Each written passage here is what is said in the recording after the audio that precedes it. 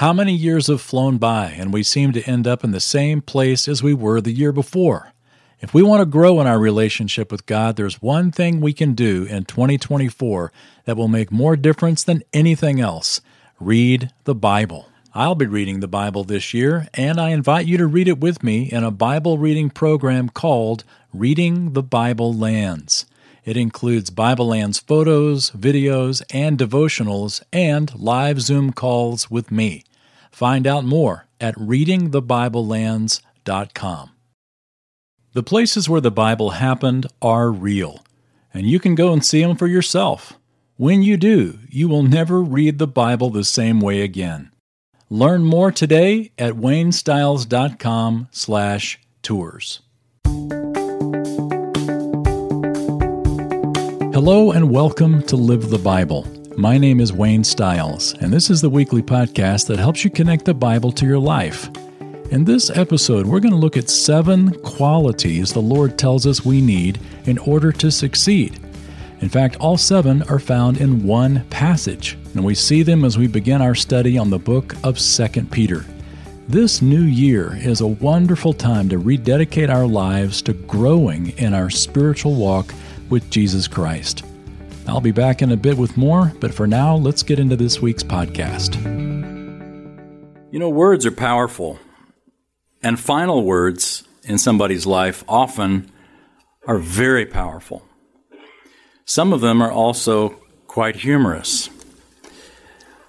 The composer, Jean-Philippe Rameau, objected to a song that was being sung by a priest at his bedside as Rameau was dying. And he said to the priest, "What the devil do you mean singing to me? You are out of tune." That was his final words. Frank Sinatra's final words were, "I'm losing it." This one's good. Nostradamus, his final words were, "Tomorrow at sunrise, I shall no longer be here." Finally, he got one right. That was exactly right. When Harriet Tubman was dying in 1913, her final words were, "Swing low, sweet chariot." Leonardo da Vinci, his final words, "I have offended God and mankind because my work did not reach the quality it should have." Leonardo da Vinci. Like, well, the rest of us ought to hang up our paintbrush then. James Rogers was about to be executed, and he asked if he had any last request. His final words were, "Bring me a bulletproof vest." Charles Gussman was a writer and a TV announcer. He wrote, in fact, the pilot episode of Days of Our Lives. His final words were, "And now a final word from our sponsor." Groucho Marx, when he was dying, he said, "This is no way to live." Alfred Hitchcock, he says, "One never knows the ending. One has to die to know exactly what happens after death, although Catholics have their hopes."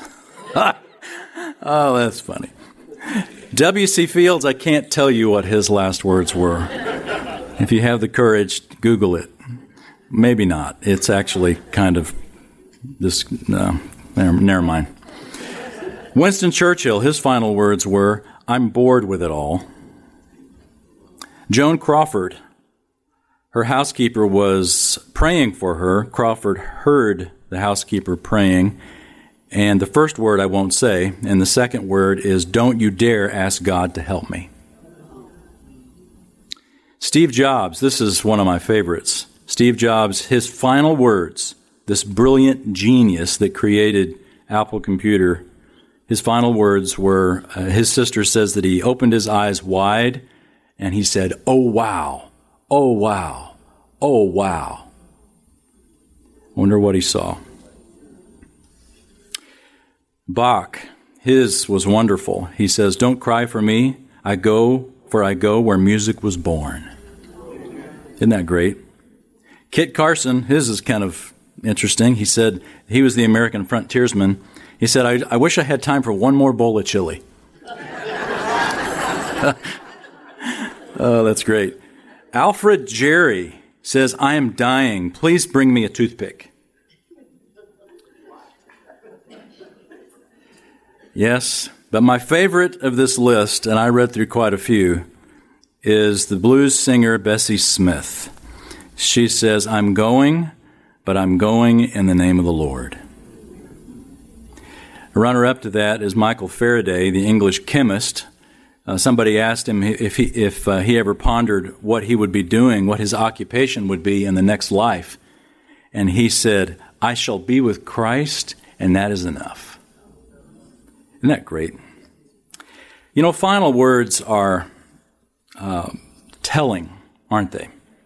Some of these are really telling, both in the good and a bad way. We have some final words in the Scriptures, too, and the book of 2 Peter is just that. 2 Peter are the final words of the great apostle. Turn there, if you would, to the book of 2 Peter.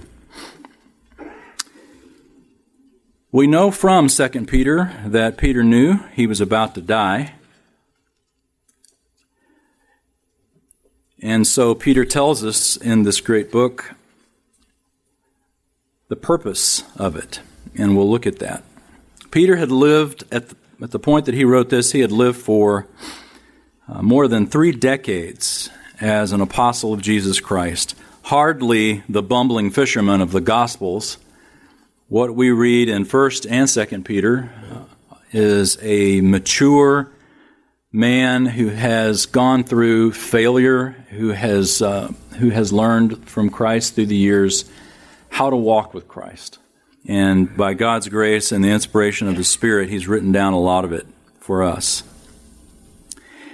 The aged apostle could have really impressed his readers with some great theology. Again, he's lived a long time. He understood things that you and I will never understand. But instead of writing in 2 Peter basically some great, amazing theology, Peter says, I want to basically remind you of what you already know. Peter's purpose in the letter is very clear, and let's just look at a few, just kind of get a sweeping look at a few selected verses. Look at chapter 1, verse 12. Peter says, Therefore I will always be ready to remind you of these things, even though you already know them, and have been established in the truth which is present with you. I consider it right, as long as I'm in this earthly dwelling, to stir you up by way of reminder. So, he says, I am writing to remind you. Look at chapter 2, verse 1. False prophets, or I should say, but false prophets also arose among the people, just as there will also be false teachers among you, who will introduce destructive heresies. So you begin to see another purpose of this book is not simply to remind us of the basics, but now he begins to tell us why we need to know the basics, because if we don't know the basics of the faith, it will be very easy for someone to delude us, for false teachers to come in and to say, Thus saith the Lord, when in fact he never said that. Now look at chapter 3, verse 1. Whoever did the chapter breaks on 2 Peter did a really good job. Peter writes, This is now, beloved, the second letter I am writing to you, in which I am stirring up your sincere mind by way of reminder, that you should remember the words spoken beforehand by the holy prophets and the commandment of the Lord and Savior spoken by your apostles. In other words, remember the Old Testament and the New Testament. Remember the Word of God. I am stirring you up to remember it, to focus on it. And then finally, look down in verses 17 and 18. You therefore, beloved, know this beforehand, be on your guard, so that you're not carried away by the error of unprincipled men and fall from your own steadfastness, but grow in the grace and knowledge of our Lord and Savior Jesus Christ. To him be the glory both now and to the day of eternity. Amen. These are the final words of Peter. And he writes this book to remind us of the basics, to remind us to grow, constantly grow in the basics, not only for our own well-being and health, but also to be able to recognize error. And boy, we are living in a time of error, where God's Word, if it's even part of the conversation, is often cast doubt upon it. Interestingly enough, the book of 2 Peter itself, perhaps because of its theme, is one that people cast doubt on. Now, this is sort of a scholarly issue, and for that reason we're not going to get into it because we're not here. We're not a bunch of scholars, and we're not here for that. But I'd be in error, I should say, or wouldn't be doing what I consider important to not mention the fact that most of the scholarly world, as far as New Testament scholars, believe that, or don't believe, that Peter wrote 2 Peter. Simon Peter, even right there, the first two words of the book. There was a pattern, a habit, a custom, a manner of writing books called pseudonymity. Pseudo, we know what pseudo means. It means false. But pseudonymity in the days of the early church was when a writer would take the name of somebody else and write a book under their name. And believe it or not, many scholars believe that 2 Peter was not written by Peter, but by somebody taking Peter's name. And they have a whole long list of reasons why they believe it's true. And it's so compelling, this list, that, again, the majority of scholars believe that Peter didn't write 2 Peter. But I believe he did. And I won't get into all the reasons that I believe he did, as well as most folks in our circles do believe he did. But I wrote a paper on it, and if you've got the patience to read it, it's go to Bible.org and look up a paper called Is 2 Peter Peter's? Is 2 Peter Peter's? And you'll get a whole lot more information than you want on why 2 Peter is Peter's. Basically, the main reason that people say that they don't believe that Peter wrote it is because it was one of the very latest books accepted into the canon of the New Testament. And because of its late acceptance, because the church fathers didn't quote this book, or maybe they did, maybe they didn't as clearly as others, there was some hesitancy. And there are some other reasons why they believe that it wasn't.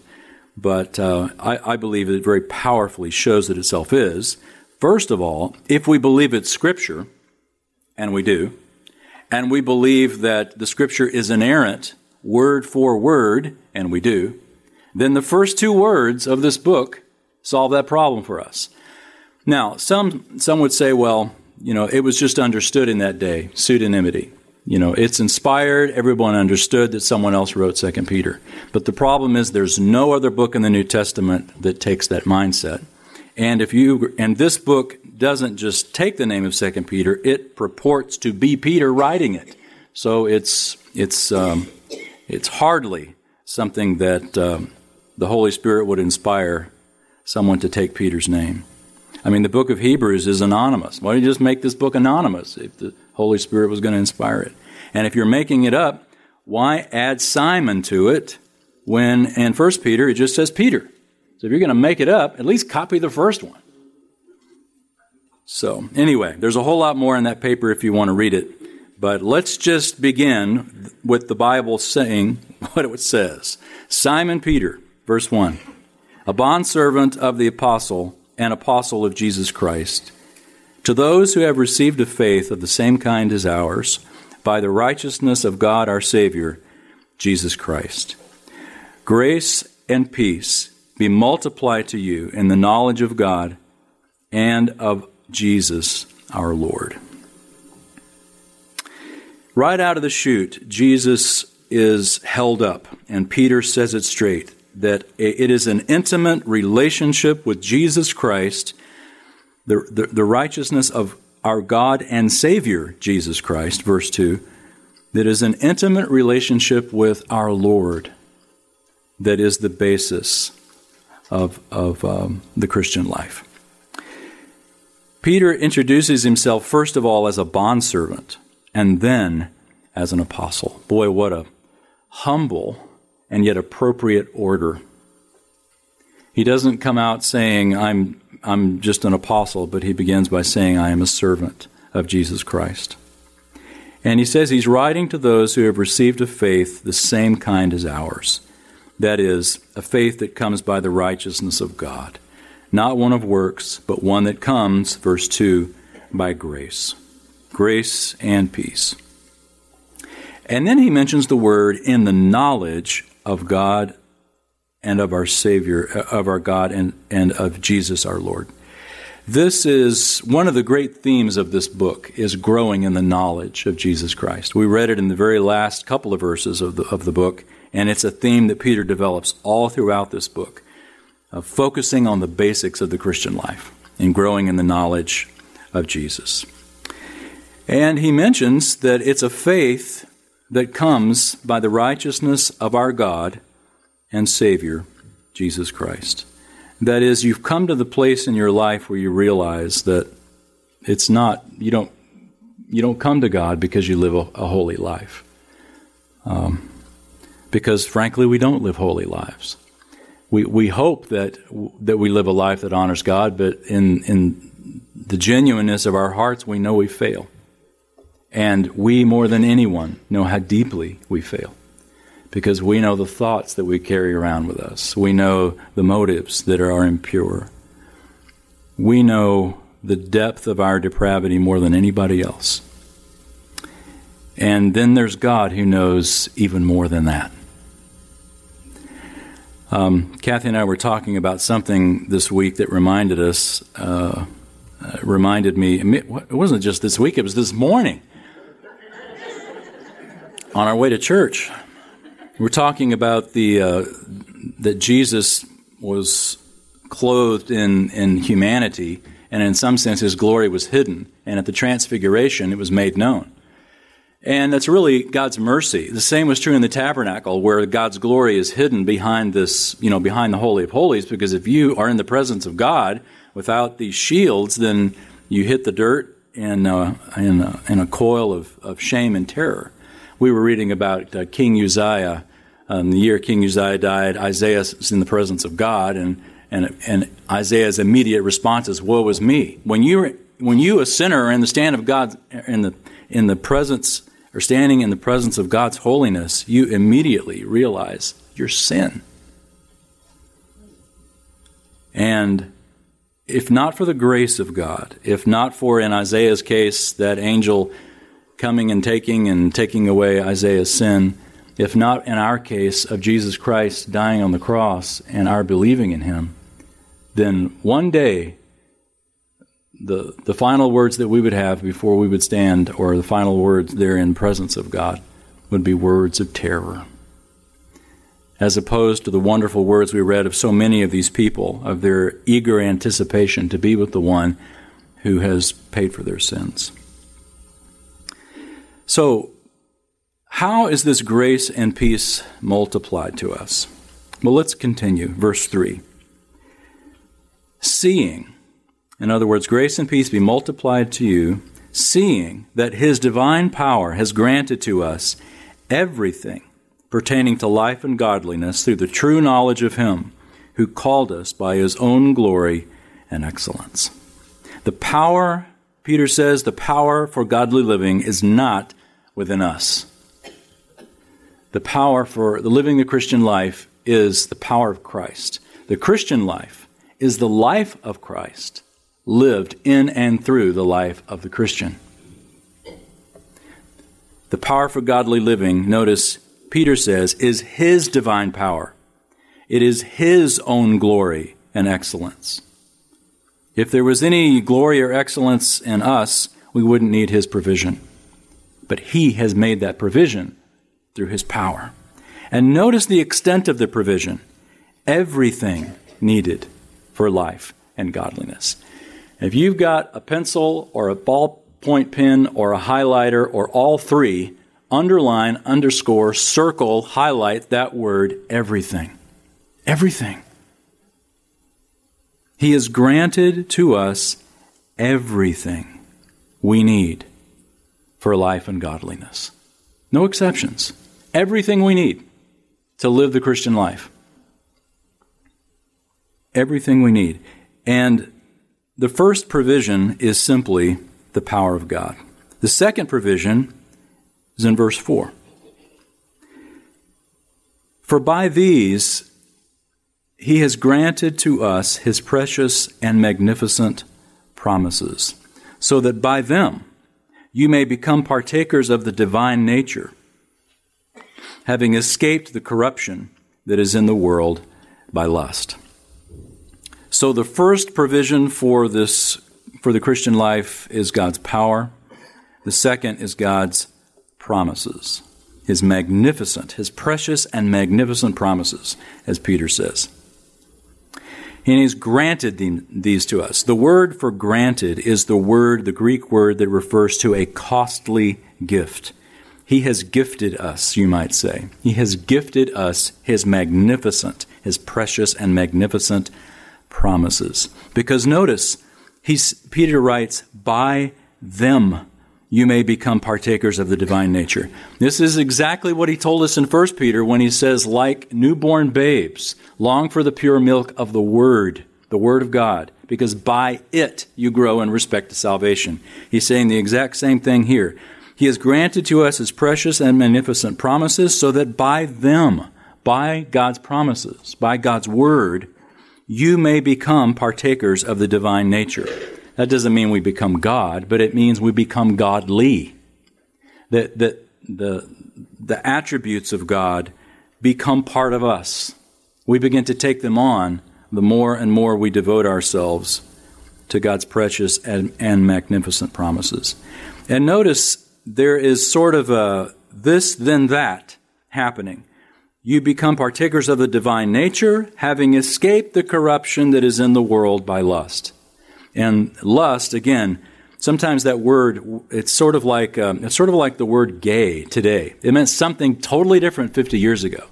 And so when we read the word lust, it's not just sexual lust. It's any kind of longing that's outside of the will of God.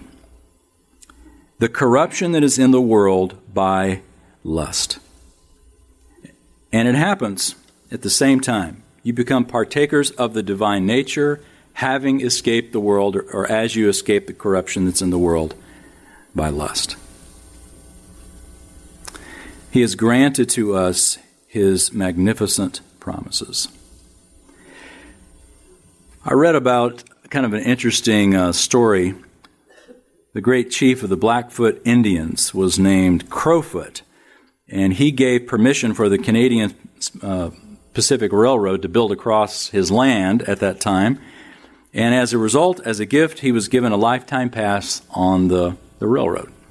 And he folded it, put it in a leather pouch, and put it around his neck, and he wore it all the time, but he never used it. Never rode the train, but he had always carried the pass with him.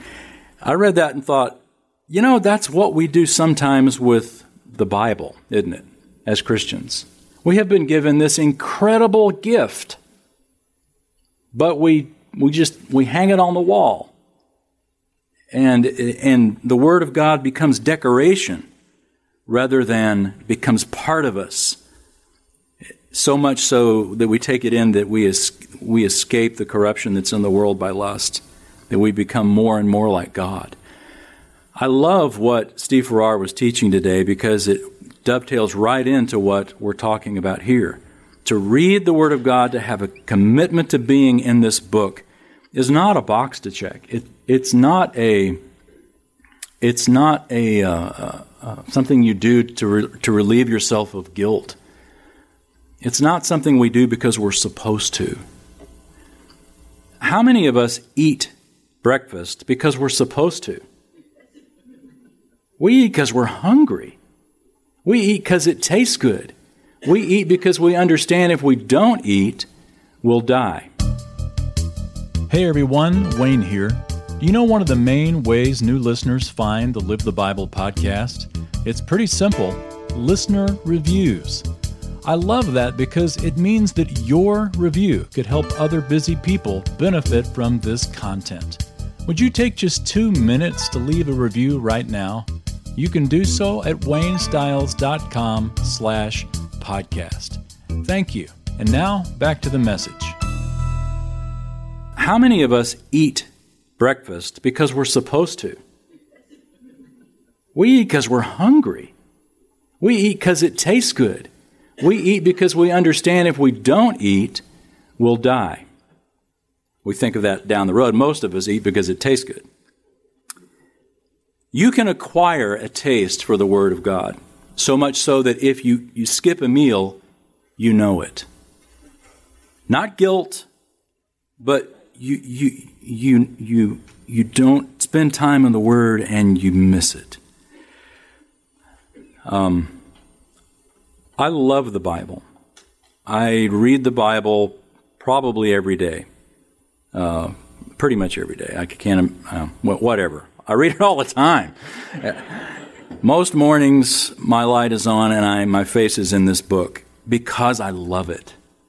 I absolutely love it. And I am committed to reading it because I've seen what it does in my life as a husband, as a father, as a man, as a Christian. It's changed my life, and it continues to change my life. But it's only because I'm in the Bible that happens. And I'll be honest with you, I get a whole lot more out of my time every morning alone in this book than I ever do from hearing sermons, because I'm able to be so much more personal with the Lord in this time. And that can be true of all of us. And it becomes true more and more the more time we spend in this book. I love this book.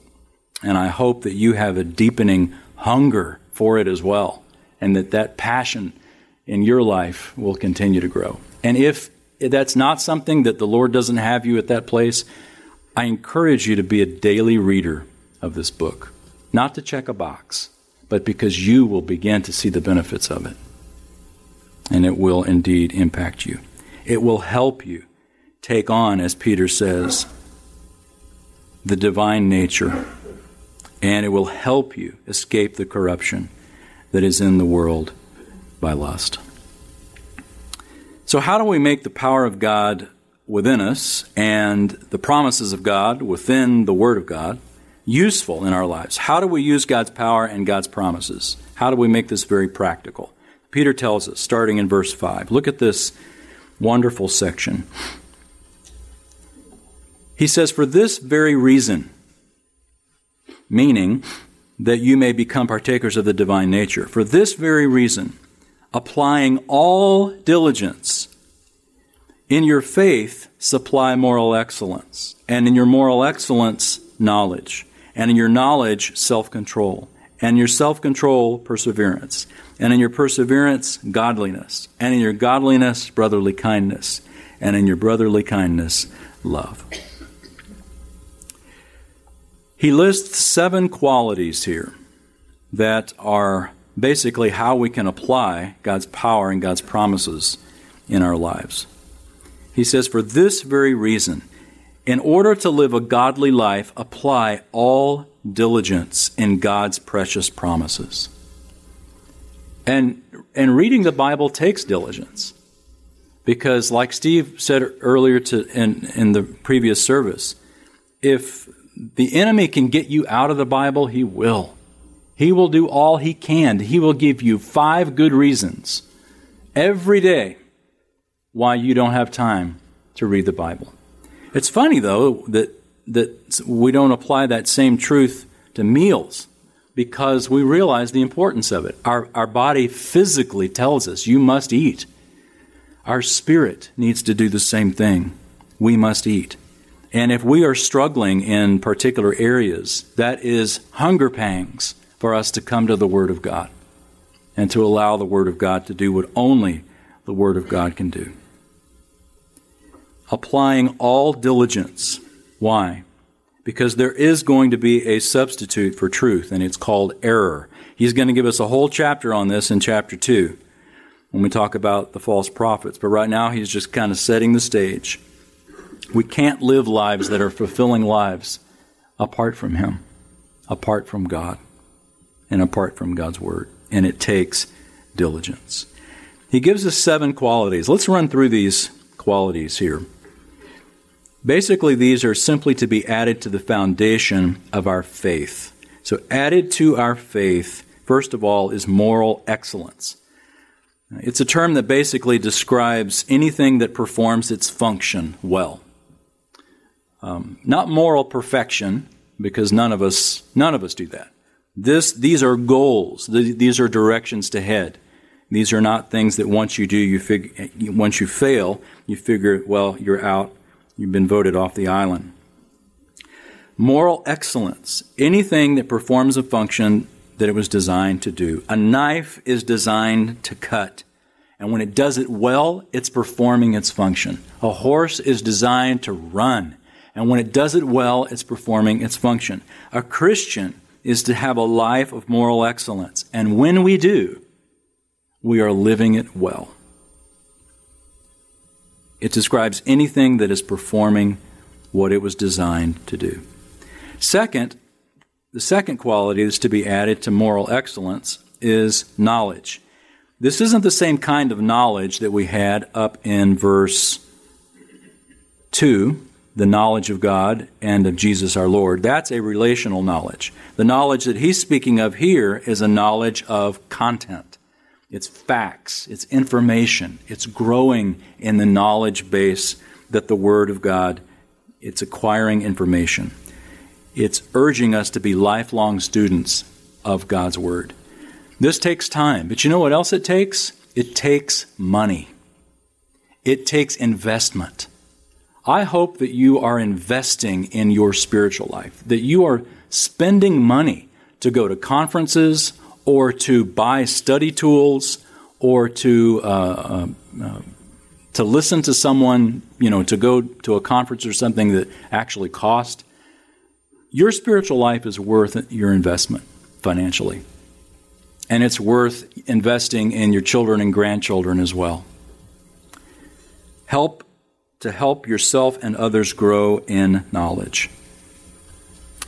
The third quality is to be added to knowledge is self-control. Specifically, this refers to controlling those natural desires that we have that may be a temptation to express it in an ungodly way, or being able also to distinguish between the ungodly desires that are there, simply impulsive and dangerous desires. The next quality is perseverance. And this basically means you keep on keeping on in times that are hard. Literally, the word refers to being able to stand up under something.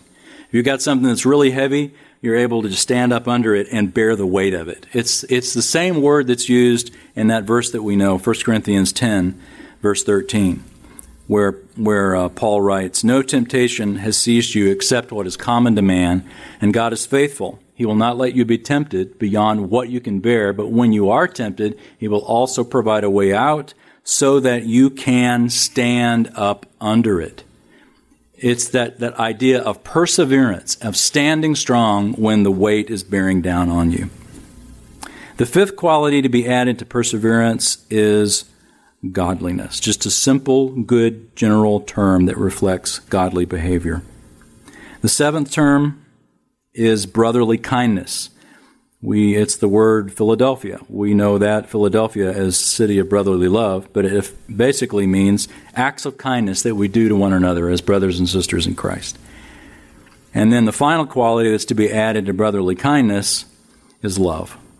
This is a love that is selfless. It's a love that loves because it's right to do it. It's a love that loves because of the value of somebody, not because of what you get out of the deal. Peter says it's our responsibility to be diligent to add these qualities to life, to add these qualities to our life. The Christian life is sort of like the power steering on a car. God's power is the engine. It gets the thing moving. But our decision on a daily basis to add these qualities to our life is sort of like the steering wheel.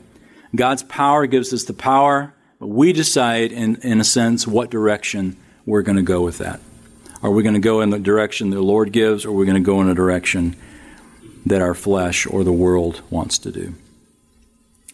So, in a sense, Peter's shown us that the foundation is faith in Christ. He's shown us the provisions that God has given us through His power, through His promises, through the Word of God.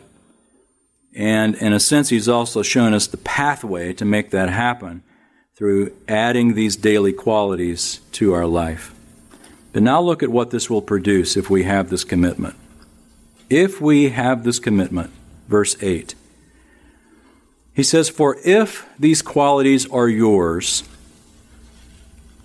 and are increasing, they render you neither useless nor unfruitful in the true knowledge of our Lord Jesus Christ. For he who lacks these qualities is blind or short-sighted, having forgotten his purification from his former sins." Jesus' half-brother James asks that question, what good is it if a man claims to have faith but has no works? And James gives an illustration of a body without the Spirit is dead. He says, as the body without the Spirit is dead, so faith without works is dead. Some people take that to mean that there is no faith. But think about the illustration. He's not saying there is no body. He's saying that the body's useless without the Spirit in it. He's not saying that there's no faith. He's saying that the faith is useless if you don't live it. That's the whole point of the book of James. He's writing to Christians who have the temptation of simply being hearers of the word but not doers of the word. Peter is giving the same challenge here. He says, if these qualities are yours and are increasing. Oh, I'm so glad he added that in there. And are increasing. So what he means is, when he says they are yours, he doesn't mean they're yours and you're living them perfectly. He says they're yours and you're continuing to get better and better and better if you're increasing in these qualities. In other words, if you're growing. It makes you neither useless nor unfruitful in the true knowledge. So the knowledge you have, you're doing something with it. You're growing. And if we lack these qualities, so if we're not increasing in them, but rather then we're going the other direction, we're decreasing in these qualities, all these things are not true of your life or they're getting worse in your life, then what has happened? Peter says, this is a person who is blind or short-sighted, having forgotten his purification from his former sins. The word, therefore, short-sighted is literally, the Greek word there is, we get our word myopia from it. And I have that. I am as myopic as the day is long. As soon as I take these off, it's the perfect time for you to sneak out the back. Because right now you're just a fuzzy blur. And I kind of like it. Maybe we just keep them off. But no, the reality is, all I can see is this microphone. I can see my Bible. But beyond this right here, myopia takes over. Peter says that's what's happening to a person who doesn't increase and grow in their Christian life. They're so focused on themselves. In fact, myopia has the idea of being so consumed or myopic with yourself that you're not looking beyond. And we have forgotten our purification from our former sins. In other words, when we remember that Jesus died on the cross for our sins, when we have this continual thought in our minds, Christ died for me. I am going to heaven because He paid the price for my sin. When you have this constant reminder, and you haven't forgotten, but you remember it, it's one of the healthy things about communion and the Lord's Supper. In fact, it's why Jesus said to do the Lord's Supper. Do this in remembrance of me, as a remembrance of my blood that was spilled, of my body that was broken. We do it to remember so we don't forget. Because the one who has forgotten is not going to commit themselves to growing in the Christian life. They're just going to kind of cruise along. But if we remember on a regular, if not daily basis, the cross of Jesus Christ in our lives, then our commitment and our passion is to grow in these areas, not to go back, but to go forward. And to keep the glasses on and to not take them off. A life of unfaithfulness is a life of ingratitude of what Jesus has done. We live in short-sighted lives. Look at verse 10. Therefore, brethren, be all the more diligent to make certain about his calling and choosing you. For as long as you practice these things, you will never stumble. Now, the way that's written could sound a little concerning. Be all the more diligent to make certain about his calling and choosing you. He's not saying make certain you're saved. That's not the context, because from the very first verse, he writes that he has written to those who have received the same kind of faith. He's writing to Christians. So he's not saying make sure that you are saved. What he is saying is, keep this in context. He says, be diligent. He says, be all the more diligent to make certain about his calling in choosing you, for as long as you practice these things, you'll never stumble. Look back at verse 5. He says a similar thing. For this very reason, applying all diligence in your faith, supply moral excellence, etc., etc., etc. Then verse 10, be all the more diligent to make certain about his calling and choosing you. In other words, the diligence comes in a context of adding to your faith all these qualities. Basically, it's the same idea of when Paul says to work out your salvation with fear and trembling. He doesn't mean to work it out in the sense of earning it, but work it out in the sense of living it out. Be diligent to make certain, or to make certain you are living it. For as long as you practice these things, you will never stumble. The idea being you won't go back. You won't decrease in your Christian life. You'll go forward in your Christian life. The product of diligence and biblical qualities, Peter says, is that potentially we will never stumble. It's kind of like riding a bike. There's never a point that you can stop pedaling. I mean, if you're going down a hill, but let's say all things level, you got to keep pedaling for a bike to work. It's that way with the Christian life. There's never a point where you coast. You're always pedaling. You're always being diligent. Be diligent, Peter has told us a couple of times, to make certain about your calling and choosing you. Live that Christian life, because as long as you practice these things, you're going to go forward, not backward. You're not going to stumble. And then look at verse 11 as our final verse. For he says, for in this way, in what way?